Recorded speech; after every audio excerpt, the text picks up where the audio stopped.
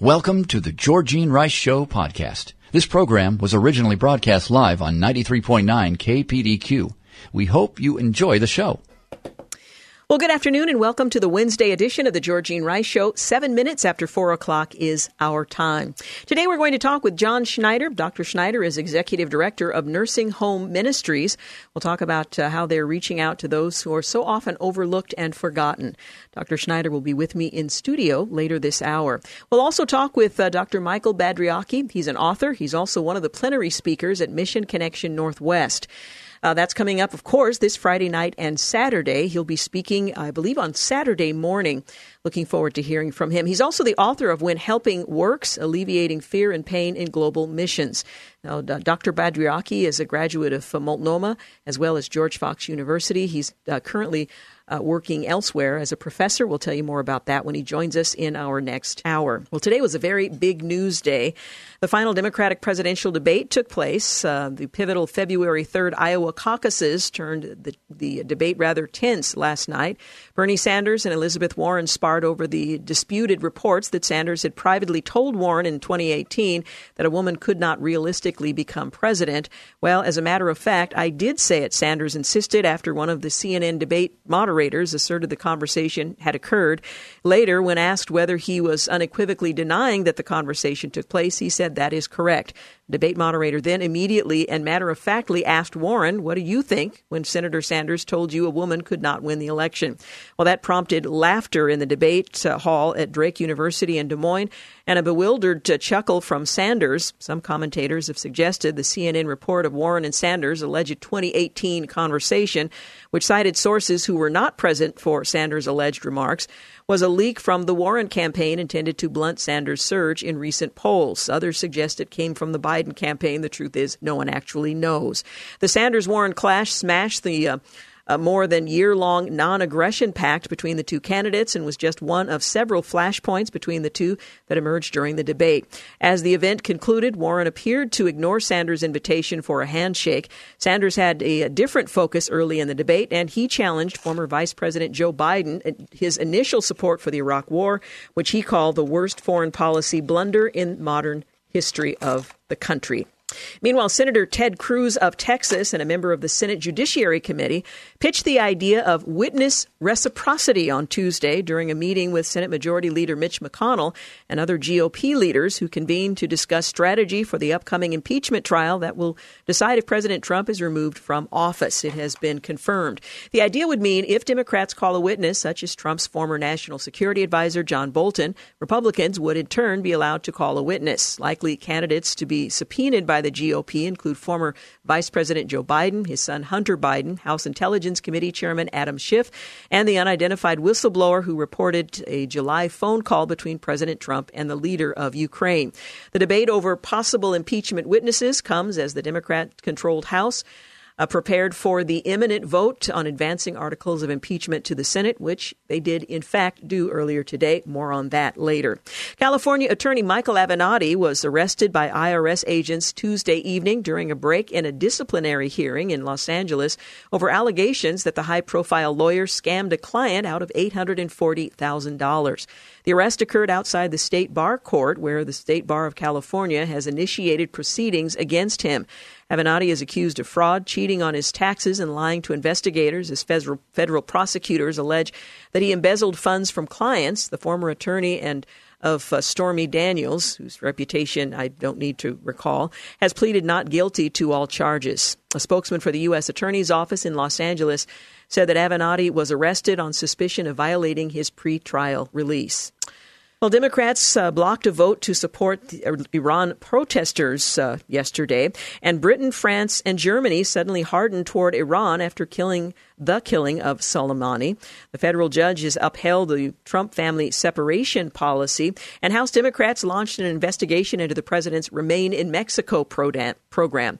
Michael Flynn has asked to withdraw his guilty plea in the case stemming from the Mueller probe, and the 2020 census has no citizenship question but offers assistance in 58 foreign languages.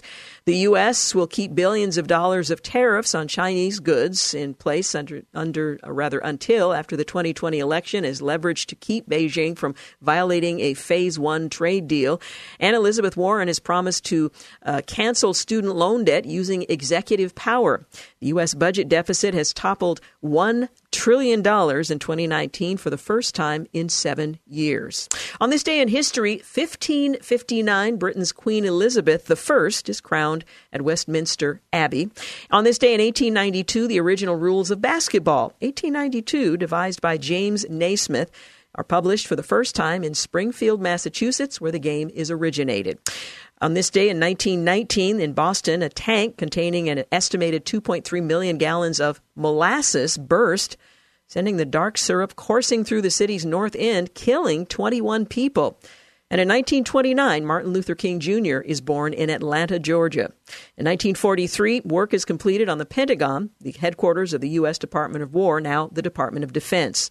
In 1973, on this very day, President Richard Nixon announces the suspension of all U.S. offensive action in North Vietnam, citing progress in peace negotiations. In 1989, NATO, the Warsaw Pact, and 12 other European countries adopt a human rights and security agreement in Vienna. And in 1993, an historic disarmament ceremony ends in Paris with the last of 125 countries signing a treaty banning chemical weapons.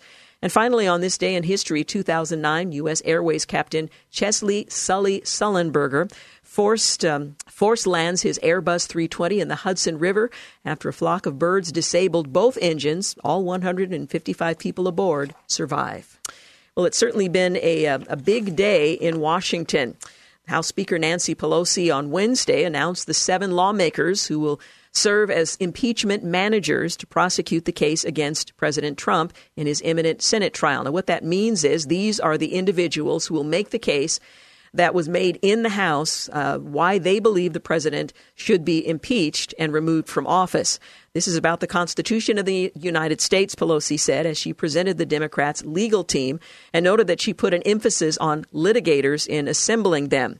Well, the managers include House Intelligence Committee Chairman Adam Schiff, who will be the lead manager and who directed much of the impeachment inquiry out of his committee, the House Judiciary Committee Chairman Jared Nadler, whose panel drafted the articles of impeachment. She also tapped House Democratic Caucus Chairman Hakeem Jeffries, a Democrat from New York, Representative Jason Crow of Colorado, Val Demings, a Democrat from Florida, Sylvia Garcia, a Democrat from Texas, and Zoe Lofgren, a Democrat from California. Many of the managers were chosen because of their backgrounds. Lofgren has been involved in 3 presidential impeachment proceedings as a Judiciary Committee staffer during former President Richard Nixon, and a committee member during former Bill Clinton impeachment, and now as a manager. During Clinton's impeachment in 1999, there were 13 House impeachment managers. Pelosi chose 7 for Trump's trial. And word is that it was somewhat challenging to find as many as 13 this time around. Announcing the managers, she argued the charges against the president will be a strain on his legacy, dramatically referring to an impeachment that will last forever. She said the House on Wednesday will pass a resolution, which they did, to appropriate funds for the trial and transmit the articles, which they also did, abuse of power and obstruction of Congress, to the Senate. More on that, but we do need to take a quick break. You're listening to The Georgene Rice Show. Also, a reminder, we'll talk with John Schneider, Executive Director of Nursing Home Ministries. He'll be with me in studio in just a bit. You're listening to The Georgene Rice Show podcast. It's aired on 93.9 KPDQ. We're back. 20 minutes after 4 o'clock is the time. Coming up later, we'll talk with the Executive Director of Nursing Home Ministries, Dr. John Schneider. Well, House Speaker Nancy Pelosi has named her 7 impeachment managers who will prosecute the case against President Trump in the upcoming Senate trial. Unlike former President Bill Clinton's impeachment trial, where there were 13 managers, Pelosi selected a diverse group of representatives with a range of experience. The emphasis is on litigators, she said, as she made the announcement. The emphasis is making the strongest possible case to protect and defend our Constitution. Well, among them, Representative Adam Schiff from California. He's been the public face of the impeachment inquiry as chairman of the House Intelligence Committee. He's a former California state senator and federal prosecutor who successfully prosecuted the first FBI agent ever indicted for espionage in 1990. He became a regular target for President Trump, who called for Schiff to be to be punished for making a mockery of his phone call with the Ukrainian president in the opening hearing of the impeachment inquiry. Schiff has been steeped in impeachment before. In 2000, he entered Congress by defeating GOP incumbent Representative James Rogan, who was a prime target for his central role in one of the 13 House impeachment managers in the Clinton trial. It was the most expensive House race in history at that time. Also among the managers, Representative Gerald Nadler, a Democrat from New York, he's the longest-serving House impeachment manager, was the first elected to Congress in 1992. Prior to that, he served in the New York State Assembly for 16 years. He has a long history of tussling with the president dating back to the 80s and was a chief opponent to Trump's plan to build a television city development in Manhattan, where Trump planned to live in the penthouse of the tallest building of the world, the New York Post reported. The two have sparred for years over Trump's real estate plans, and Nadler is firm that he wouldn't be bullied by Trump. Representative Hakeem Jeffries sits on the Judiciary Committee, is the number 5 Democrat. He's chairman of the House Democrat Caucus. The latter role means that Jeffries has been in the spotlight for Democrat messaging, and he holds a weekly press conference on what the Democrats are working on. He's considered by colleagues to be a potential future House Speaker. Until then, he's well known for his colorful speech on the House floor, nominating Pelosi to be the House Speaker again in 2019. Representative Zoe Lofgren is chair of the House Administration Committee, which has jurisdiction over elections, and is a veteran member of the House Judiciary Committee. She's the only member of the House to have worked on 3 impeachments: Clinton, former President Richard Nixon, and now President Trump. During the Nixon impeachment, which of course did not move forward because he resigned, she was a congressional staffer for a member of the House Judiciary Committee. She sat on that committee during Clinton, the impeachment, where she argued that Clinton's conduct, while bad, didn't warrant an impeachment that would further divide the country and weaken the executive branch. She favored a censure resolution against Clinton. Unlike the left wing of her party, Lofgren didn't want articles of impeachment on Trump's Russia deal included, and successfully argued that should be narrowly tailored to the Ukraine controversy. Representative Jason Crow, a Democrat from Colorado, is a lawyer and former Army Ranger who served in Iraq and Afghanistan. He's among the moderate group of freshman Democrats that helped Pelosi win back the House majority. Crow didn't back Pelosi for Speaker, honoring a campaign pledge in his swing state. Crow is the only House manager who does not sit on either the House Intelligence or Judiciary committees that ran the impeachment inquiry, but he helped open the doors to impeachment on Ukraine when he penned an op-ed with 6 other freshman Democrats with national security and military experience, calling for an impeachment inquiry into whether the president withheld security assistance to Ukraine to help with his reelection.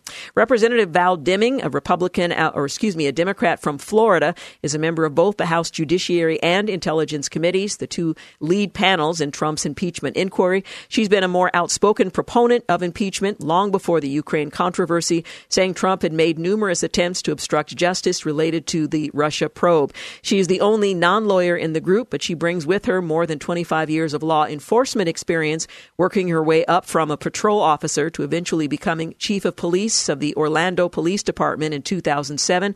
She was the first woman to hold that position.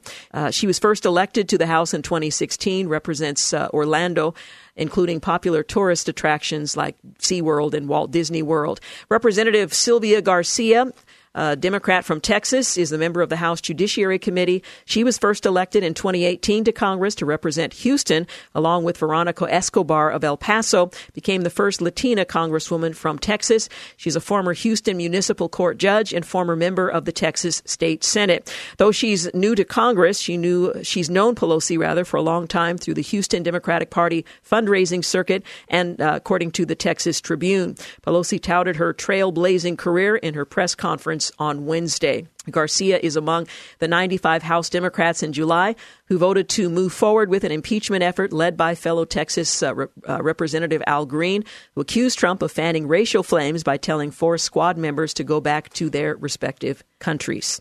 Well, the House voted today to transmit the articles of impeachment against President Trump to the Senate, formally paving the way for an historic trial over the president's dealings with Ukraine after weeks of delay. It was rather interesting watching this whole pomp and circumstance of relaying the articles of impeachment. It doesn't just happen that the gavel bangs, the numbers are counted, and the paperwork is sent over to the Senate. In preparing to send the articles of impeachment, there was an engrossment ceremony and then a rather solemn and somber walk from the House chambers through some of the more historic elements of the Capitol over to the Senate chambers, where the documents were presented, and then Mitch McConnell was required to accept them, and there was rather illustrious set of events leading up to that. Now, before the engrossment ceremony, or as part of the ceremony, the House Speaker makes some statements. She's flanked by those who are going to argue in the Senate on behalf of the House. As she signed the articles of impeachment, she used probably 24 pens, sometimes making a single letter with one pen, putting it down, picking up another, so that all of those who were involved in the process could keep the pens as a sort of a commemorative memento of the event. Now, this isn't unusual. You see presidents do that, and then they present the pens to those who support whatever action is being taken. But it was rather peculiar. There was only one signature. It was hers on one document, and so she literally made sometimes just the rounding of an O in order to use each pen in some part of the signing of those impeachment documents. But that ceremony took place. It was rather solemn, and Mitch McConnell made a few comments, among them outlining what the process would be moving forward. And it appears at this point that in earnest the Senate will take the issue up on Tuesday, although there are a number of preliminary steps leading up to that. So the articles have been transmitted to the Senate, and that's what will be taken up very shortly. Now, rather interesting, at the same time all of this was taking place, the vote in the House on whether or not to transmit the articles of impeachment to the Senate, President Trump was signing a landmark trade agreement with China, heralding a period of détente in the trade war between the world's two largest economies, fueled by decades of complaints that Beijing was manipulating its currency, stealing trade secrets from American firms, and more. Well, the pact, detailed in a 94-page document, is only the initial phase of a broader deal that Trump said may come in as many as 3 sections. But he did say, together we are righting the wrongs of the past. In the pomp-filled signing ceremony, it doesn't get any bigger than this. Well, one hopes it will in the 2 phases that follow. Well, the agreement will help grow the U.S. economy, we are told, in 2020 and 2021 by at least 0.5 point of additional GDP, and probably translate into another 1 million jobs on top of what we're already seeing. Larry Kudlow, director of the National Economic Council, said President Trump signed the trade agreement with the Chinese vice premier in the East Room of the White House earlier today. Well, during 2 years of negotiation, there were occasional setbacks because on some issues we don't see eye to eye, noted the Chinese vice premier who represented President Xi Jinping at the signing, but our economic teams didn't give up. The agreement, which was first reported on the 12th of last month, includes commitments from Beijing to halt intellectual property theft, to refrain from currency manipulation, cooperate in financial services, and purchase more than $200 billion in U.S. products over the next 2 years. Now, some are skeptical as to whether or not the Chinese government will live up to those commitments, but they did sign on to the agreement. The purchases will include up to $50 billion of U.S. agriculture, according to Trump and Treasury Secretary Steven Mnuchin, $40 billion of which has been confirmed by Chinese sources. China will also buy $40 billion in services, $50 billion in energy, and $75 billion to $80 billion worth of manufacturing. Trump acknowledges Vice President Mike Pence, Treasury Secretary Steve Mnuchin, and U.S. Trade Representative Robert Lighthizer in the ceremony. Lighthizer says the deal is fully enforceable if Beijing fails to live up to its end of the agreement, and the pact includes mechanisms for handling violations of intellectual property rights. Its dispute resolution process will allow either side to appeal if it believes the other is not acting in accordance with the agreement. Well, the document specifies that both China and the U.S. shall ensure fair and equitable market access for businesses that depend on the safety of trade secrets, specific measures that will protect pharmaceutical firms' intellectual property, govern patents, block counterfeiting on e-commerce platforms, and prevent exports of brand name knockoffs are detailed in that report. A rather incongruous day, but that's what happened on Capitol Hill.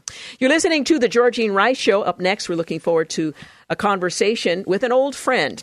Dr. John Schneider is Executive Director of Nursing Home Ministries. He'll join me in studio in our next segment. You're listening to The Georgene Rice Show podcast. It's aired on 93.9 KPDQ. Hey, we're back. You're listening to The Georgene Rice Show. Glad to have you with us.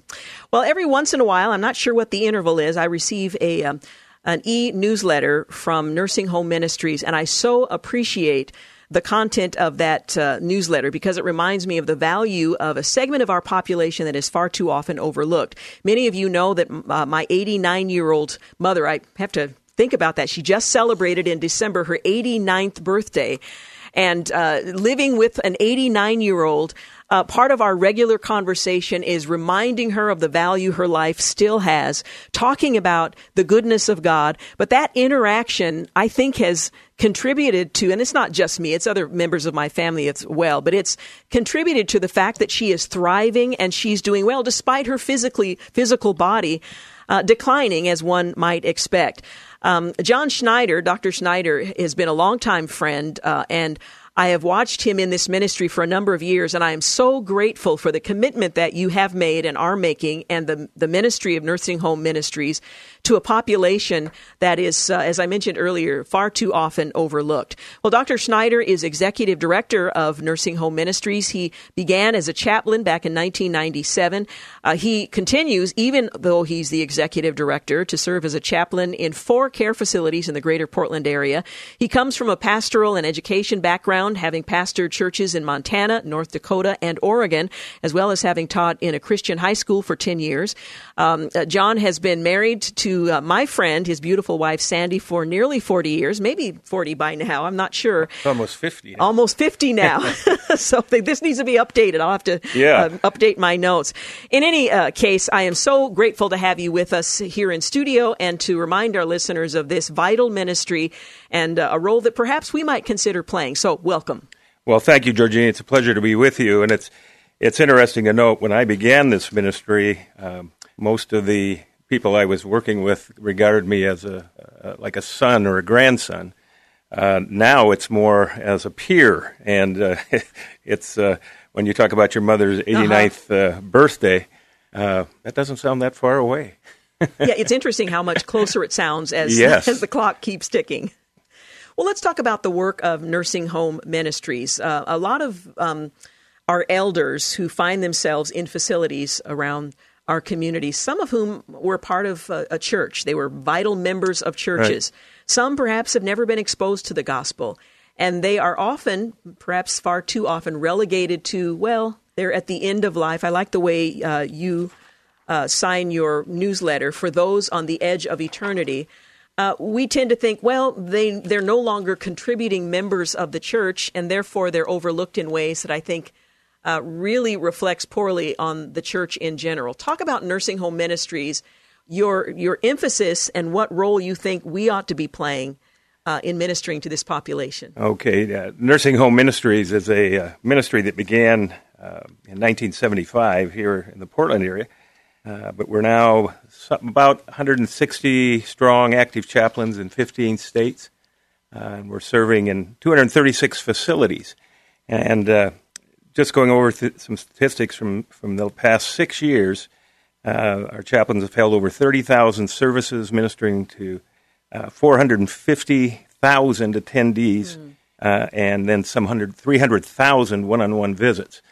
And that is really the key. We're committed to serving the spiritual needs of care centers, adult care centers, not just nursing homes. Back when this ministry began, that was the main focus. But now, of course, there's independent living, there's assisted living, there's memory care, there are rehab centers, adult foster care centers are seeming like there's one on every block. And so the opportunities are massive. But again, like the Lord said, the workers are few. So that's what Nursing Home Ministries is trying to do, bring people in that will serve in care centers, do so on a regular basis, and help meet the spiritual needs of the people there. The regulatory agencies mandate that this be done. So care centers we get regular contacts from care centers saying, can you send us someone? And many times we're not able because the laborers are few. But it's a wonderful ministry, and there's so many kinds of things I was just looking at some of the things that even our chaplains do. We a lot of times just think of it as going in and holding a worship service, but not all of our chaplains do that. Some just go in and read. Others go in and just sing. Some just do one-on-one visits, just knock on doors and sit down and spend a few minutes with the people there in that apartment and share the love of Christ. Jesus said, even a cup of water in my name doesn't go unnoticed. And sometimes that's all they need is a cup of water, just to know that they are still there, they're still valued. Mm-hmm. And I would say without exception, if you talk to our chaplains, they'll say when they come away from having spent time with these elderly in the care facilities that they are strengthened and their faith is encouraged and their love of the Lord is magnified through those moments with the elderly. You write in the newsletter that came out, I think, in the first of this month, it's not uncommon for a nursing home ministry chaplain to hear questions and comments like, does God really care about me? God must be punishing me. I wish that God would take me home now. I never thought I'd end up like this. Where is my family? My pastor seldom visits me. I used to go to church but can't anymore. These are common things that are being said. Statistically, and I think sometimes we rely too heavily on statistics. Yeah. If you have limited resource, you're better off, and this is sort of maybe a corporate economic model, you're better off investing in a younger generation where you're likely to see more return than an older generation that is not in a position to return benefit to the same degree. What do you say to that approach, and what are we missing? Well, first of all, I think we have a biblical mandate to care for those that are unable to care for themselves. Not only and we're doing a better job of caring for the preborn, but now as we get to the end of life, the Scripture mandates that we care for widows and those who have needs as they get older. And I don't think it's a conscious thing that the church is doing in ignoring these elderly. But again, like you said, it's a matter of finite resources, finite. It's difficult sometimes to get people just to do the work of the ministry within the local church with teaching ministries and those kinds of things, and to ask that they go and visit someone who is down the road. Shut up in a care center that will probably never darken the doors of the church, and if they do, probably won't be able to offer a lot of service. It is difficult, and I think that's why ministry such as NHM, Nursing Home Ministries, is important. But I really think church members, and again, when the Bible talks about in Ephesians about doing the work of the ministry, that each one of us is supposed to be doing that.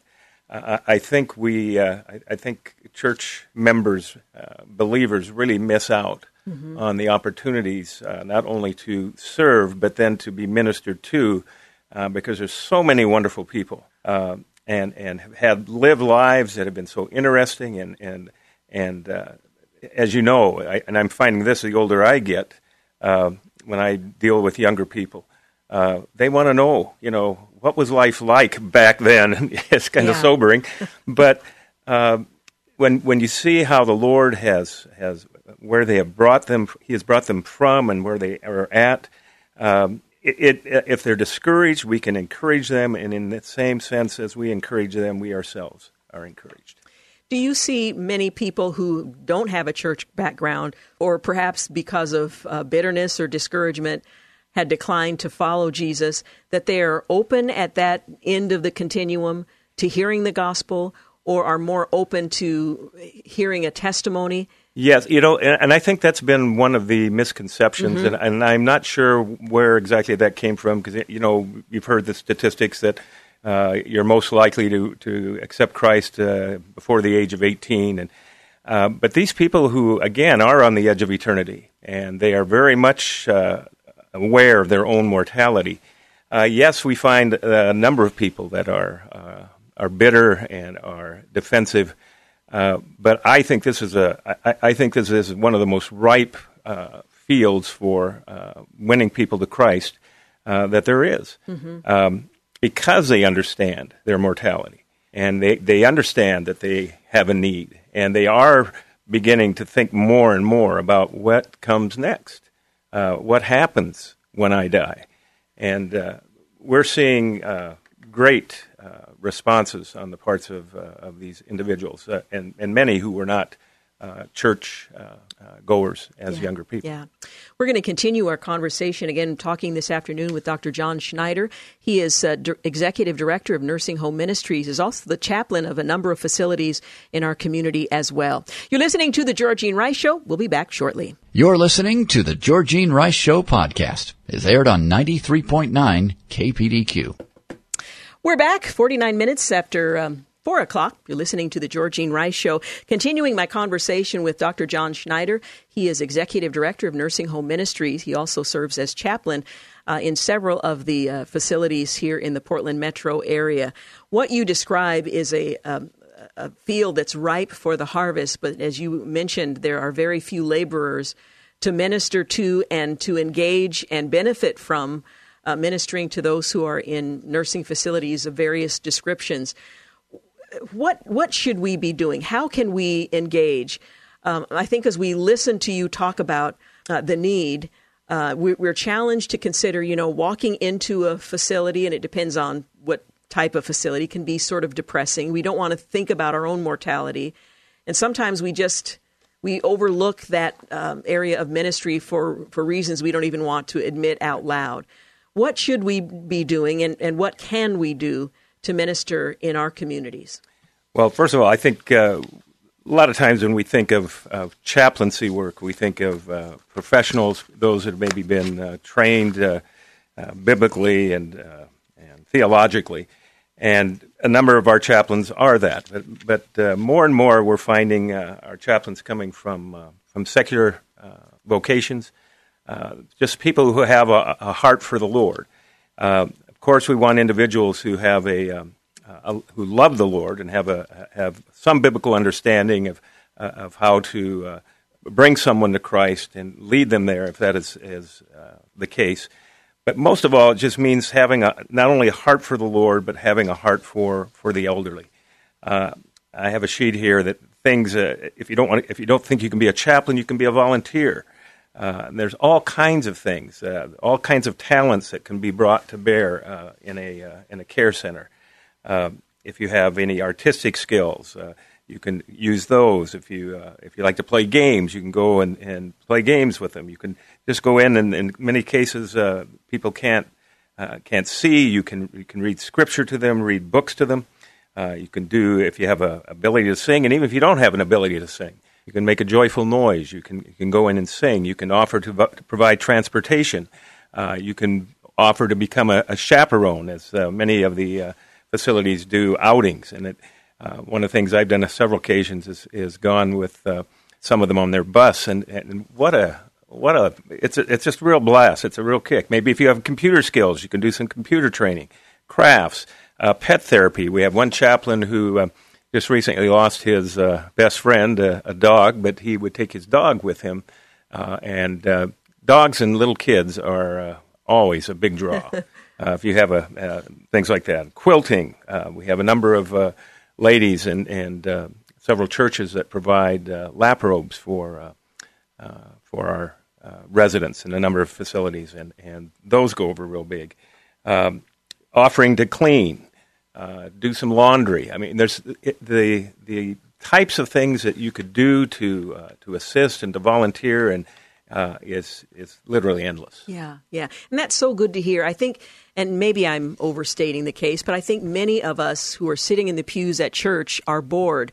We benefit from the ministry that is presented to us by those who are called to full-time ministry, but we are not engaged in ministering to others.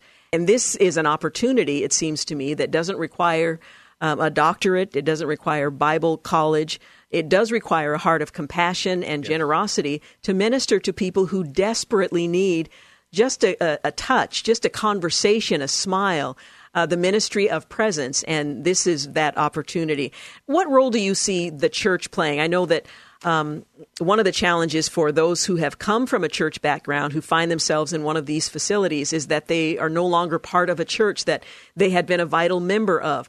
Is there a role for the church in general to play in ministering to those in their communities in facilities? Well, definitely. And one of the things as a ministry that we are hoping to do in the coming months is to contact. We're going to use Clark County as a pilot program. And we're going to contact, Clark County has 9 nursing homes, 30 assisted living communities, and 359 adult family residential homes.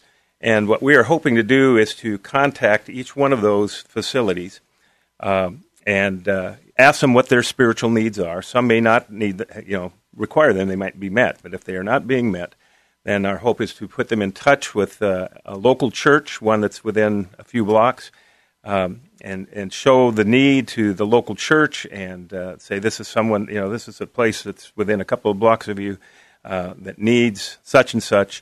Can you help us? The number of chaplains that we have will not do the job. Mm-hmm. We have to have the help and the support of local churches. And that's why I think if we can put them in touch with churches that are in their neighborhoods, it seems to me it would be a no-brainer that if people have a heart for the Lord and want to do as He commands, that we should be able to meet the spiritual needs of those facilities. Oh, absolutely. And what an opportunity for a youth ministry to go to these local facilities and minister to the grandparents who are there. And for children's ministry to go and, seasonally perform and just fellowship. And as you mentioned, dogs and children are pretty popular in these facilities. And where we have families that our chaplains, a number of our chaplains take their families with them. And one I'm thinking in particular down in the Eugene area, took his kids from the time they were little. Now they are grown, and they're still carrying on that ministry. Mm. And I think it's a great training field for compassion and service for our kids. Now, for churches in the Clark County area that might be interested in learning more and partnering with nursing home ministries, what's the best way for them to do that? Are you going to reach out to them, or would you prefer that? We're going to be reaching out to them, but if they don't want to wait, they can contact us at nursinghomeministries.com. And or email us at nhminc.at comcast.com, and we'll get you all the information, and we'll make sure we're out there to meet with you and put you in touch with the facilities that are in your area. And we hope to do it eventually, too, in the Portland area, but that's a rather daunting task, at least a lot more so than Clark County right now. Well, it's a good start, and we're just a hop, skip, and a jump across the river. So, Lord willing, as Vancouver becomes a successful pilot project, the Portland metro area can follow suit. I would really recommend that our listeners subscribe to the e-newsletter that I receive from time to time that reminds me of the ministry, that lets me know what's happening, and just inspires me to be more effective and mindful of those who are aging among us. Now, like you, I'm aging. The day may come. Well, you wouldn't know it, Georgie. You look like you did the day I met you. So well, the numbers tell the tale. But I've so appreciated my parents' generation and the contribution they've made to my life. And even now, as I bring together some of my mother's elderly friends, and that population has gotten smaller and smaller, how I've come to enjoy listening to their conversation and them talking about the lives that they've lived and the faithfulness they've experienced in walking with God. It's such a great benefit, and to be able to encourage them. In fact, I for my mother's birthday every year, I give a formal high tea and invite her remaining elderly friends. And part of what I try to do there is to encourage them to see the value in the life that God has allowed them to continue to live. One of them is 94, I think, 95, and others are right around my mother's age. And to see the light on their face, to have someone who's younger, they helped to raise me, to tell them, I see the value in your life. Yes. I appreciate you, how I recognize the investment that you made for me personally, but your generation has made. What a tremendous difference. And to know that they're still making absolutely. What a difference that makes, the light that I see in their faces. Oh, yeah. And I'm not exaggerating. I don't have to make something up. Nope. This is just true. And what a gift it's reciprocal, as you mentioned earlier. You give, but you also receive in that circumstance. Well, and I think the message that I try to hit home again and again with these elderly people is one that I think we who are younger need to latch on to too, is that as long as you have breath and we have breath, God has a work for us to do. Absolutely. God wants to use us.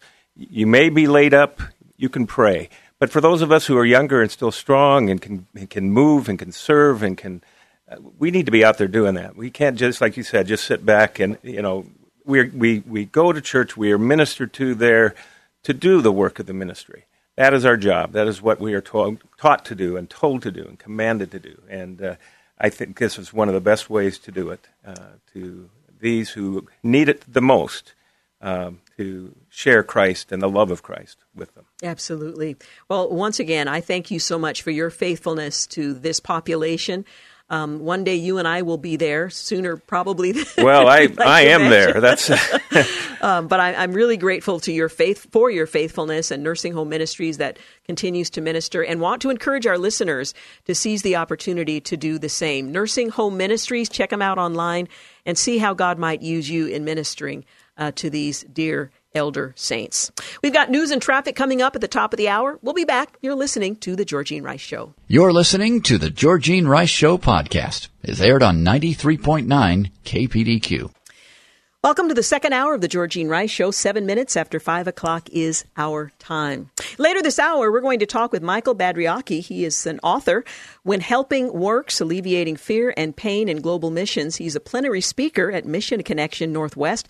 He'll be on stage on Saturday morning. He's also going to be presenting a workshop, as will all of the plenary speakers at Mission Connection Northwest 2020 this year at Rolling Hills Community Church. By the way, the event, as has always been the case, is free, but pre-registration is highly recommended in that it's a very popular event, and you may not have the opportunity to join us if you haven't done so. You also have an opportunity to see all of the workshops, select which among them you'd like to attend, and plan on a great weekend. In addition to the plenary speakers and the workshops that are listed, there are some special guests that I think you will thoroughly enjoy from various places around the world. So Mission Connection Friday night and all day Saturday. We'll be broadcasting from 4 to 6 at Rolling Hills on Friday afternoon. And then I have the opportunity, along with Bill McLeod, to help MC the event for the rest of the weekend. So I'm looking forward to being blessed and challenged and inspired. The theme this year really focuses on who we are in Christ. We are one voice. We are one in purpose, and so we're excited and hope you plan to join us. Again, go to missionconnection.com to I think it's com, might be org. Well, you can Google it. Anyway, Mission Connection for registration and to get all the important details. Leadership Connection is also taking place on Thursday, so you might want to make note of that as well. Again, Michael Badriaki will join us later this hour. Well, the Democrats held their last debate before the first ballots are going to be cast in the contest for who will win the Democrat Party nomination. According to some observers, and you can decide for yourselves if you had the opportunity to watch it, Klobuchar had a really good night. Sanders took a lot of incoming, which isn't all that surprising. One commentator pointed out that Amy Klobuchar actually had a really good night. She cut through the noise on a number of issues on foreign policy, health care, some things like the last debate had moments that kind of separated her, but this time she had a better showing. Bernie Sanders took a lot of incoming because, of course, he is among the front runners. They were expecting to see Joe Biden take more, but Sanders took the most, and that may have been orchestrated by his rival. They also noted an interesting way that CNN political correspondent Abby Phillip asked about the dust-up between Sanders and his rival, Senator Warren, asking Senator Sanders, I do want to be clear here. You're saying that you never told Senator Warren that a woman could not win the election. That is correct, Sanders answered. Senator Warren, what did you think when Senator Sanders told you a woman could not win an election? Well, Phillips then asked Warren, which sparked an audible laughs in the auditorium and a shake of the head from Sanders, if you caught the controversy there. One person who didn't garner much attention on Tuesday was former Vice President Joe Biden, who made his case that he could bring everyone together in order for him to beat President Trump and that his fellow candidates could not. It was a back and forth, as these kinds of contests are. There were the fewest number of candidates on the stage. And if you didn't have the opportunity to watch, because there's so much else going on, you can also always find that online. Watch it from start to finish. And again, the first contest will begin in just a couple of weeks for the Democrats. Well, former National Security Advisor Michael Flynn moved on Tuesday to withdraw his guilty plea for lying to the FBI in the Russia probe, citing bad faith by the government. Well, the court filing came just days after the Justice Department reversed course to recommend up to 6 months of prison time in his case, alleging he was not fully cooperating or accepting responsibility for his actions. But in the court filing yesterday, his legal team said he moved to withdraw his plea because the government's bad faith, vindictiveness, and the breach of the plea agreement. Well, the prosecution had shown abject bad faith and pure retaliation against Mr. Flynn since he retained new counsel. Flynn's attorneys wrote in the filing, this can only be because with new unconflicted counsel, Mr. Flynn refused to lie for the prosecution. The filing continued, justice is not a game, and there should be no room for such gamesmanship in the Department of Justice. Well, in the court filing, Flynn's lawyers said the Justice Department is attempting to rewrite history by withdrawing its recommendation that he be sentenced to probation and by suggesting he had not been forthcoming or cooperative. Now, one would have thought after all this time this was already resolved, but no. Michael T. Flynn is innocent. Mr. Flynn has cooperated with the government in good faith for 2 years. He gave the prosecution his full cooperation, the attorneys added. Well, his case stemmed from a 2017 FBI interview in which he was asked about his conversations with former Russian ambassador to the U.S., Sergei Kislyak. Flynn ultimately pled guilty to making false statements regarding those conversations during his interview as part of former special counsel Robert Mueller's Russia investigation. Flynn is scheduled to be sentenced on the 28th of this month in Washington, federal court by Judge Emmett Sullivan. The judge last December rejected claims from Flynn's lawyers that he was pressured to plead guilty to lying to federal investigators about his contacts with the Russian diplomat. His lawyers also had claimed the government withheld critical evidence that may have favored their client. It's been one atrocity after another, Sidney Powell, one of Flynn's lawyers, said on Fox News Hannity Tuesday night. The recent sentencing note is full of lies, end quote. Well, Justice Department wrote in its sentencing memorandum last week that Flynn's conduct was more than just a series of lies. It was an abuse of trust. So the back and forth there continues. Well, the memorandum continued. The government acknowledges that the defendant's history of military service, his prior assistance to the government, though not substantial, may distinguish him from these other defendants. The government asks the court to reconsider all of these factors and to impose an appropriate sentence. Again, the 28th of this month, so it won't linger for much longer. Well, there's a new Gallup poll. It's an annual survey of ideological and political leanings in the latest edition of the American People. It provides some interesting insight as we approach the 2020 elections. Well, according to the poll's summary, as Americans continue to lean more Democratic than Republican in their party preferences in 2019, the ideological balance of the country remained center-right, with 37% of Americans, on average, identifying as conservative during the year, 35% as moderate, and 24% as liberal. Now, you have to keep in mind that the line between conservative, moderate, and liberal is in the mind of the beholder. You might say you're conservative, but you mean by that something quite different from someone who says they're moderate. You two may believe the same things to the same degree, but use different words to describe it. So I'm not sure how helpful this is, but this represents a 2% increase since 2018 of self-described conservatives and a 2% decrease in the number of self-described liberals.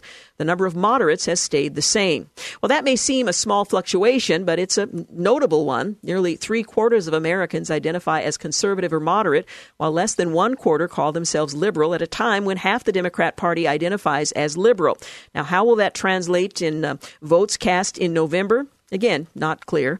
The Wall Street Journal notes that a major political trend of the past generation is the increasing number of Americans who identify as liberal. 17% in 1992, rising to a peak of 26% in 2017, and dropping to 24% in 2019. Well, this led to predictions of an emerging Democratic majority made up of minority, young, and affluent white liberal voters. In fact, when Barack Obama won the presidency in 2008, Democrat strategist and Bill Clinton ally James Carville declared Democrats would rule for the next 40 years. 2 years later, Republicans enjoyed a historic, some would say hysteric, depending on your political view, a historic wave election, winning back the House and taking control of the Senate 4 years later. All of that to say, we really don't know, but it's an interesting survey. And it's been conducted for a number of years, so you can make of it what you will. You're listening to The Georgene Rice Show. Back in a moment. You're listening to The Georgene Rice Show podcast. It's aired on 93.9 KPDQ. We're back 20 minutes after 5 o'clock. You're listening to The Georgene Rice Show. Coming up in our next segment, we'll talk with Michael Badriacki. Dr. Badriacki is an author. When Helping Works, Alleviating Fear and Pain in Global Missions. He's also one of 4 plenary speakers at Mission Connection Northwest. We'll talk about his plenary speech as well as the workshop he'll be presenting at Mission Connection as well, Friday night and all day Saturday. Well, U.S. military security forces detained 3 civilians suspected of being under the influence of drugs late Tuesday night for attempting to drive onto a base in Pearl Harbor, Hawaii, with a live mortar round in their car. Well, the Navy official suspects the civilians were simply stoned and didn't represent a terrorist threat, but it's not immediately clear where the live mortar round came from and what the suspect's motivation was. Well, the base was reportedly shut down for hours after the mortar was discovered. Base spokesman Charles Anthony referred to the mortar as an explosive device and deadly weapon, but said no firing device was discovered in the car. He also said the round could have been rigged to explode without a firing device, but officials found no evidence that the mortar was set to go off. According to Anthony, the gate where the car was found is usually heavily guarded, and the smell of marijuana tipped off base security. The security guard first noticed the smell of marijuana and then looked inside the vehicle and saw what was potential ordnance. The base was shut down from 10:30 p.m. Tuesday to allow a bomb squad to investigate the car. The gates were closed to incoming and outgoing traffic for 2 hours, but no one was injured during the incident. Naval Criminal Investigation Resources, or NCIS, actually its services, apprehended the suspects and will continue to conduct the investigation. But given events most recently there, it was taken very seriously. And Russian Prime Minister Dmitry Medvedev has announced that the entire government is resigning in a surprise statement released shortly after President Vladimir Putin delivered his annual State of the Nation address. Accepting the resignation, Putin thanked the ministries for their hard work and asked them to function as a caretaker government until a new one can be formed. Well, Medvedev and Putin had met for a work meeting to discuss the State of the Nation address earlier in the day today, the Kremlin said. Medvedev explained that the cabinet is resigning in accordance with Article 117 of the Russian Constitution, which states that the government can offer its resignation to the president, who can either accept or reject it. I'm sure there was absolutely no pressure. Well, during his speech, Putin said that he intended to create the position of Deputy Secretary of Russia's Security Council, which would be offered to Medvedev. The move to the new role will mean Russia will have a new prime minister when a new government is formed. Putin also proposed multiple amendments to Russia's constitution. Apparently, he can just propose them. His proposals would entail substantial changes to the Constitution as well as to the entire balance of power, the power of the executive, the power of the legislature, the power of the judiciary. In this context, it is obvious that, as the government, we must provide the president with the capability to make all decisions, which are required to implement the proposed plan.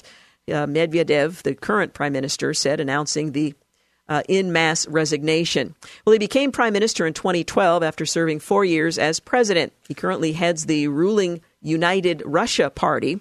Under Putin's plan, the State Duma, the lower house of parliament, will be granted the power to appoint the prime minister and the rest of the cabinet, as opposed to just approving their candidacies, as is currently the case.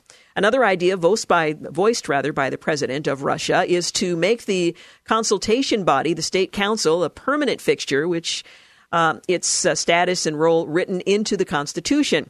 The president praised the council's effectiveness, stressing that its working groups ensure the most important problems for the people are thoroughly looked into.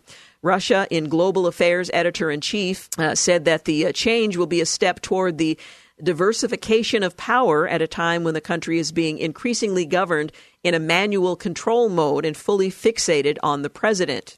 Well, the resignation symbolizes the current reboot of the political system ahead of the 2021 parliamentary and 2024 presidential elections. He went on to say, he's head of the Moscow-based Institute for Socioeconomic and Political Studies. The cabinet's resignation is also tied in with the constitutional amendment package proposed by the president. A possible departure for the outgoing cabinet was hinted at by the Russian president a year ago when he promised personnel changes dependent on how well the top officials handled national priority projects. Although thanking Medvedev and his team for their work, Putin also said that not everything has been accomplished. The nationwide programs are aimed at raising living standards and bettering the well-being of Russians.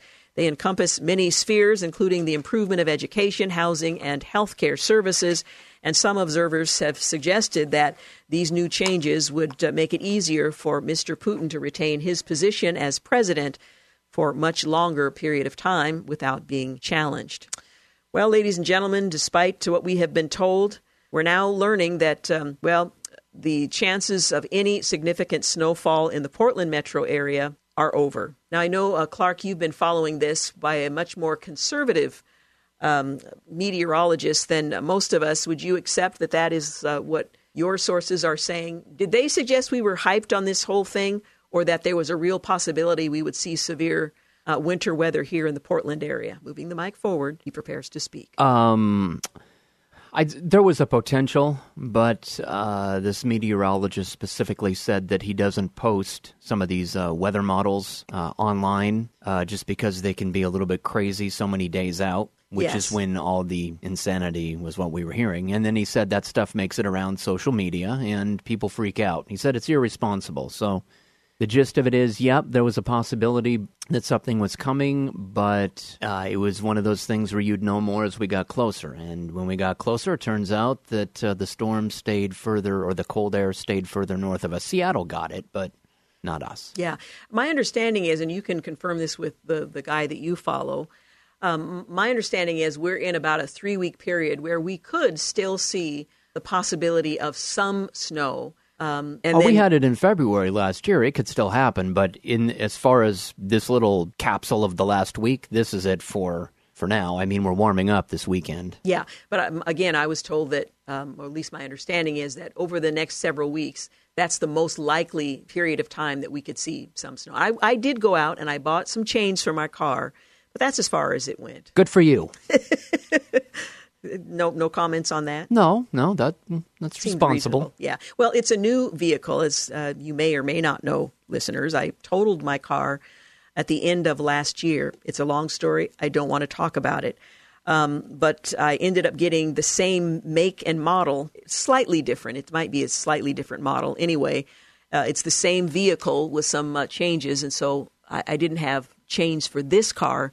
I did have them for the other one, so I needed to go out and get them. And just better to be safe than sorry. I'm not sure I would have a clue how to put them on. And that is a big part of the whole thing about having chains. Yeah. Well, I intended, if it looked like the bad weather was coming, I would bring them into the house, take them out and figure out how they're supposed to be hooked up. But it's easier to do that when you're trying to put them on the tires. Yeah, but I figured if I read through it, I actually read instructions. I thought that might at least prepare me for what to expect. I've tried that too. It's much easier if you're doing it hands-on while you're reading the instructions, because the instructions are never all that clear. And the diagrams are never great. Well, that's true. That's true. Anyway, I'm prepared for whatever might come. That's good, because I got to ride with you tomorrow. That's true. They're in the car, so we're good. And having you in the car means that if we were to have a snow flurry, I wouldn't have to mess with them. Agreed? I'll bring my snow pants. Okay, bring your snow pants. Well, we've been talking all week about Mission Connection Northwest. This is a premier event here in the Portland metro area. And if you've never attended, let me encourage you to consider coming this year. It's such a tremendous collection of best practices, people who are on the front lines, people who can offer insight on how to minister in various circumstances. And if you go to the Mission Connection website, you'll find the list of categories and workshops and the caliber of people who have come from all over the country to provide training and resource. It really is remarkable. If you are wondering, where do I fit in the body of Christ? What role am I called to play? Am I equipped to play in the Great Commission? Maybe I'm bored in my faith because I'm not really doing anything constructive, but I want to be a part of the mobilization of the church. Mission Connection really is a great opportunity to learn what's going on, the exhibits that are available, the resources. You have people there who you have the opportunity to talk with, to give you some background. Maybe you're just discouraged. Is the church being effective at all in the world? One of the things I appreciate about Mission Connection is hearing the testimonies of those who are doing the work of missions here at home and abroad. Talk about what they're witnessing on the ground. So once again, I want to encourage you to go to the website because pre-registration is required. Now, there's a slight possibility you could register on site, but I wouldn't count on that because this is a big event and a lot of people come, and it may not be open any longer by the time we start on Friday night. So do make note of that. Coming up, we'll talk with one of the plenary speakers, Dr. Michael Badriaki, about that very thing. So stay with us. You're listening to The Georgene Rice Show. You're listening to The Georgene Rice Show podcast. It's aired on 93.9 KPDQ. Hey, welcome back. You're listening to The Georgene Rice Show. Well, as you probably know by now, Mission Connection Northwest is presenting its 19th annual event coming up this weekend, Friday night and all day Saturday, at Rolling Hills Community Church in Tualatin. This year, the theme is One Body, One Voice, One Mission. We hope that you're going to be a part of that event. Among the keynote speakers, we've got Dick Brogdon, Becky Pippert, Stephen Yoon, as well as more than 100 workshops, 95 exhibits relating to missions, and so on. Well, another of the plenary speakers is Dr. Michael Badriaki. I had an opportunity last year to speak with him very briefly, was very impressed. Well, he is going to be one of the plenary speakers at Mission Connection this year. He was born in Kenya, raised in Uganda. His book, When Helping Works, Alleviating Fear and Pain in Global Missions, was published in 2017. He earned a doctorate in leadership and global perspectives from George Fox University. He holds a master's degree in intercultural and pastoral studies from Multnomah University. He's worked for 20 years globally in holistic missions, education, global health, and consulting and leadership development. He and his family co-founded the Global Leadership Community, where they nurture leadership through education. And we are just delighted he's coming back to the Portland area to be a part of Mission Connection Northwest 2020. Dr. Badriaki, thank you so much for joining us, and we look forward to welcoming you back home. Thank you for having me, Georgene, and really love your show, and I'm a fan, and so it's always good to talk to you. Thank you so much. Now, this year, the theme is One Body, One Voice, One Mission, and it states what's true about us that we don't always necessarily appreciate or strive to demonstrate. Talk a little bit about your role in Mission Connection Northwest and what you'll be presenting as one of the plenary speakers. I'm really excited to come and share about from a biblical perspective, what it really means to be a united body of Christ, and how I think most of the time this conversation is hijacked by anxiety and, in many ways, legitimate pain and all sorts of reasons. But I'm looking forward to being able to break it down as in the manner of what the essentials are for us as Christians to stay united, mainly because of Christ's finished work on the cross, and less of what we think we would prefer or not from each other. Yeah. That is such a timely message because we're in a very divisive time where we are encouraged to segregate ourselves according to our preferences, which runs counter to what the Scripture tells us is true about us and what God is calling us to do as we strive to fulfill the Great Commission together. I should mention that you are currently a professor at Lancaster Bible College in Pennsylvania. You and your family, your wife, Kristen, and daughter are currently involved in ministry and work there. And you'll be returning to the Portland area where you served for a number of years and received your higher education. When you return back to this area, does it feel like home for you? It does. It does feel like home, Georgene, and we have very fond memories of the Portland area, the Portland, Vancouver area, because we have friends there. I always tell people about the singing Christmas tree as a memory, and you always were our favorite. You and Tim, when you came out to sing, it was amazing. I remember your husband too conference, even the piano there. So we have fond memories of Portland, and it always feels like home coming back. Our daughter was born there, and we have great friends there. So yeah. Well, we are so grateful that you're coming back to this area to help those of us who take seriously the Great Commission and what God is calling us to do. There's so many distractions that would draw our attention away from the main thing, and to remind us of what it means to be a part of the body of Christ and what we're called to do together is an amazing thing. Now, in addition to your plenary address to the whole conference, you're also going to have an opportunity to present a workshop. As I mentioned earlier, you are the author of When Helping Works, which is an encouraging look at alleviating fear and pain in global missions that has made a lot of us a bit timid about how to approach ministering to those abroad. Tell us a bit about how helping can work when we're doing so in Christ's name. Right. It's a really good question, Eugene. In the workshop, I will really want to give time to people to ask all kinds of questions. Because I find that you are absolutely right when you mention about the distractions. We are going through times that are quite perilous in that sense, and the challenges are mainly from secular principles that have worked for, say, multinational corporations, maybe even certain government benefits.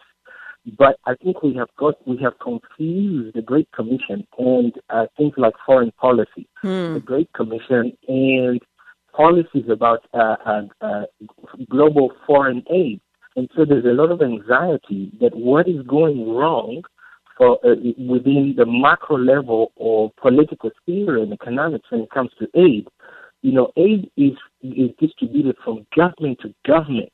But I find that the same arguments and accusations about aid from government to government are applied to Christians. And I think that is really a ploy of the enemy to distract us from this wonderful mission of God that we are called to participate in because of the finished work of Christ. That even when we experience some kind of discomfort or maybe even a form of pain, we need to look at it more as meaningful as opposed to a loss. And I think we're getting caught up in trying to be comfortable and protect what is mine and it's always against the other, and the other is always from outside of the West. And so I think we really need to revisit why we're doing missions and whose mission it is. And distinguish it from government aid to aid. Oh, Dr. Badriaki, I am so grateful that you are coming back to the Portland area, that you are going to be available to teach us, and people who are listening now and who will be at Mission Connection this weekend will have the opportunity to have a clearer understanding of how, as Christians, we can approach this subject. I should mention that Dr. Badriaki will be the keynote on Saturday morning, so he'll be speaking from the Worship Center, and you'll have an opportunity to hear from him directly. Once again, thank you for coming back for Mission Connection. We look forward to seeing you again, from hearing from you, and again, thank you for your time here this afternoon. You are absolutely welcome. Thank you, Eugene, and say thank you to James as well, because he's been a cool person to be in touch with. Yes, I will certainly do that. Thank you, Dr. Badriaki. You bet. Bye-bye. Again, Dr. Badriaki will be presenting one of the workshops. In addition to that, he's going to be the keynote on Saturday morning, and it just has some significant, much-needed perspective. As I mentioned, he was born in Kenya, was raised in Uganda, so he has been the recipient of, as well as had the Western view of how we engage in global evangelism and ministry. So looking forward to having him there. Also, Dr. Stephen Yoon will be one of the preliminary speakers. He grew up in South Korea. He and his wife, Joy, and their family now live in North Korea in cross-cultural ministry. They've done that for 10 years, and his story is just remarkable. Becky Pippert, who's the author of 11 books, the one that you may be most familiar with, Out of the Salt Shaker and Into the World, remains a definitive guide to personal evangelism evangelism. She will be speaking on Saturday evening as the plenary speaker. And Dr. Dick Brogden, he and his wife have served among Muslims for the last 2.5 decades. We'll hear from him as one of the plenary speakers as well. Now, Mission Connection is coming up this Friday night and Saturday. It is a free event. It is sponsored and made available to us by local area churches, hosted this year by Rolling Hills Community Church, which, by the way, is a tremendously generous gift to the body of Christ. It is a free event, but pre-registration is required. Now, there's a slight possibility that there may be some registration still available on Friday evening, for example, or Saturday morning, but you don't want to risk that. Pre-registration is really advised. You can also sign up for lunch. You can pick which workshops you plan to attend, and all of that is available for you on the website, Mission Connection. That's, again, spelled with an X, missionconnection.com. 100 workshops, over 100 exhibits and resources. We'll be broadcasting live from Rolling Hills earlier in the day from 4 to 6, just before Mission Connection kicks off in earnest.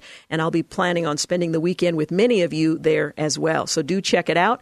Looking forward to a great, inspiring, challenging, edifying weekend. You're listening to The Georgene Rice Show. We'll be back in a moment to wrap things up. You're listening to the Georgene Rice Show podcast. It's aired on 93.9 KPDQ. You're listening to the final segment of the Georgene Rice Show. Tomorrow on the program, we'll talk with Beth and David Borum. They're the co-authors of When Faith Becomes Sight, Opening Your Eyes to God's Presence All Around You, published by InterVarsity Press. And, of course, on Friday, we'll broadcast live from Mission Connection this year at Rolling Hills Community Church. It's going to be a great weekend. Last year, I think there was something like 5,500 people who attended, and we would love for you to be among that number in 2020. Go to missionconnection.com for more information and to register for that event. Well, martyrdom has dropped in Nigeria, but it's soaring in Burkina Faso. China brings 16 million more Christians onto the Open Doors 2020 World Watch List of Christian persecution. If you want to know what's happening in the body of Christ around the world, certainly Mission Connection is a great place to start, but you may also want to check out Open Doors 2020 World Watch List of Christian persecution. They say that every day, 8 Christians worldwide are killed because of their faith. Every day. Every week, 182 churches or Christian buildings are attacked. Many are destroyed. And every month, 309 Christians are imprisoned unjustly. So reports the 2020 World Watch List. It's the latest annual accounting from Open Doors of the top 50 countries where Christians are the most persecuted for their faith. We cannot let this stand. That's a quote from the president and CEO of Open Doors, David Curry, during a 2020 lists unveiling in Washington, D.C. People are speaking out, and we have an obligation to hear their cry. Well, the listed nations comprise 260 million Christians suffering high to severe levels of persecution, up from 245 million in the last year's list. Another 50 million could be added from the 23 nations that fall just outside the top 50, such as Mexico, Chad, and the Democratic Republic of Congo, for a ratio of 1 in 8 Christians worldwide facing persecution. Last year, 40 nations scored high enough to register very high persecution levels. This year, it reached 45. Again, that's up 5 from last year. Where is it hardest to follow Jesus? At the top of that list, North Korea. And as I mentioned, one of the plenary speakers, Dr. Stephen Yoon, is living and ministering in North Korea. That is the hardest place to follow Jesus in the world. Number 2, Afghanistan. Number 3, Somalia. Number 4, Libya. Number 5, Pakistan. Eritrea at number 6. Sudan at 7. And Yemen at number 8. Number 9, Iran. And number 10, India. Well, Open Doors has monitored Christian persecution worldwide since 1992. North Korea has ranked number 1 since 2002 when the watch list began. Well, the 2020 version tracks the time period from November 1st of 2018 to October 31st of 2019 and is compiled from reports by Open Doors workers in more than 60 countries. The list provides the most comprehensive grassroots data on Christian persecution, but it's much more than that. It's a sounding of an alarm. Last year, Christianity Today noted Asia rising as India entered the top 10 for the first time, while China rose from number 43 to 27. The trend continues as 2 in 5 Asian Christians now face high levels of persecution, up from 1 in 3 the previous reporting period. I won't go over all the numbers, but I will say if you want to have a clear understanding of what it means to follow Christ in places outside the comfort of our own country, you might want to check out Open Doors World Watch List, which has now been published for 2020. Also, the Voice of the Martyrs has released their prayer guide to help Christians pray for persecuted believers. It's one thing to know what's happening. It's another to pray along with others around the world for those who are facing severe persecution. Voice of the Martyrs has released a detailed prayer resource. I've relied on that for many years. It's a great resource to have available. You can hang the map on the wall. You can look for information on the lists and incorporate that into your prayer life, which I'm sure is regular and consistent. That includes prayer for the persecuted church. Well, they detailed a prayer resource to help Christians in the U.S. support the growing number of believers being attacked for their faith abroad. The Oklahoma-based Christian Persecution Watchdog Group's 2020 Global Prayer Guide was created with the goal of helping American Christians better understand and pray for Christians living in intolerant countries. Now, I have to admit, there was a time earlier in my Christian faith that I had to pray and ask God to give me a real concern about the lost, a real concern about the persecuted church, to break my heart as his heart breaks over those who suffer. Voice of the Martyrs spokesman Tom Nettleton, who also hosts the organization's program, told the Christian Post that the guide on various nations was based on extensive research by the group's staff and regional Christian communities. A great deal of work and effort has gone into making sure that the 2020 Global Prayer Guide is accurate and up to date so that people can use it to pray knowledgeably for Christians and nations where they are persecuted. The guide divides countries that are intolerant to Christianity into two categories: restricted nations and hostile areas. A restricted nation would be a country that engages in government-sponsored repression of Christians, with examples including China, Iran, Saudi Arabia, Turkey, and Vietnam. By contrast, a hostile area is a region where Christianity is technically legal, but persecution occurs through families or factions, with examples including Colombia, India, Kenya, Nigeria, and Sri Lanka. Nettleton said that he believed a reason for the rise in persecution was due to the growth of the church in hostile and restricted nations. God is at work. The Spirit is moving. Part of the reason we see more persecution in some of the nations where Voice of the Martyrs work is because the church is growing fast, he went on to say. More Christians, whether in China, in India, or in Muslim countries of the Middle East, means there are more targets for potential persecution. He hopes the guide will be a valuable tool for American Christians to pray in more detail for those suffering persecution for their faith. My hope is American Christians will put it next to their Bible and use it throughout the year to guide their prayers for our persecuted brothers and sisters who, by the way, assume we are praying for them. They assume that we take the Scriptures seriously and that we are following what the Scriptures say. Well, the release of the guide comes as the Communist Chinese government is expected to implement harsher measures against religious groups there. The Vatican news outlet Asia News recently reported that starting the 1st of February, that's next month, religious groups will be expected to seek government approval for more aspects of their lives and will be required to promote the Communist Party, which explains why there is a thriving underground church. Religious organizations must spread the principles and policies of the Chinese Communist Party, the ruling says, as well as national laws, regulations, rules to religious personnel and religious citizens. In other words, they're deputizing those who are following Christ to do the work of the Communist Party. We can pray effectively along with other believers for the persecuted church. And again, the Voice of the Martyrs has made this resource available.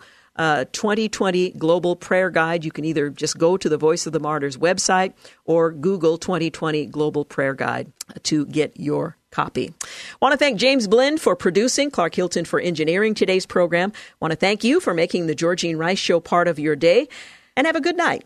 Thanks for listening to the Georgene Rice Show podcast. If you'd like to download a podcast of the show or would like more information on today's guests, please visit the show at kpdq.com or on Facebook. Follow the show on Twitter at GRiceShow and like us on Facebook. And join us live every weekday at 4 for more critical thinking for critical times on 93.9 KPDQ.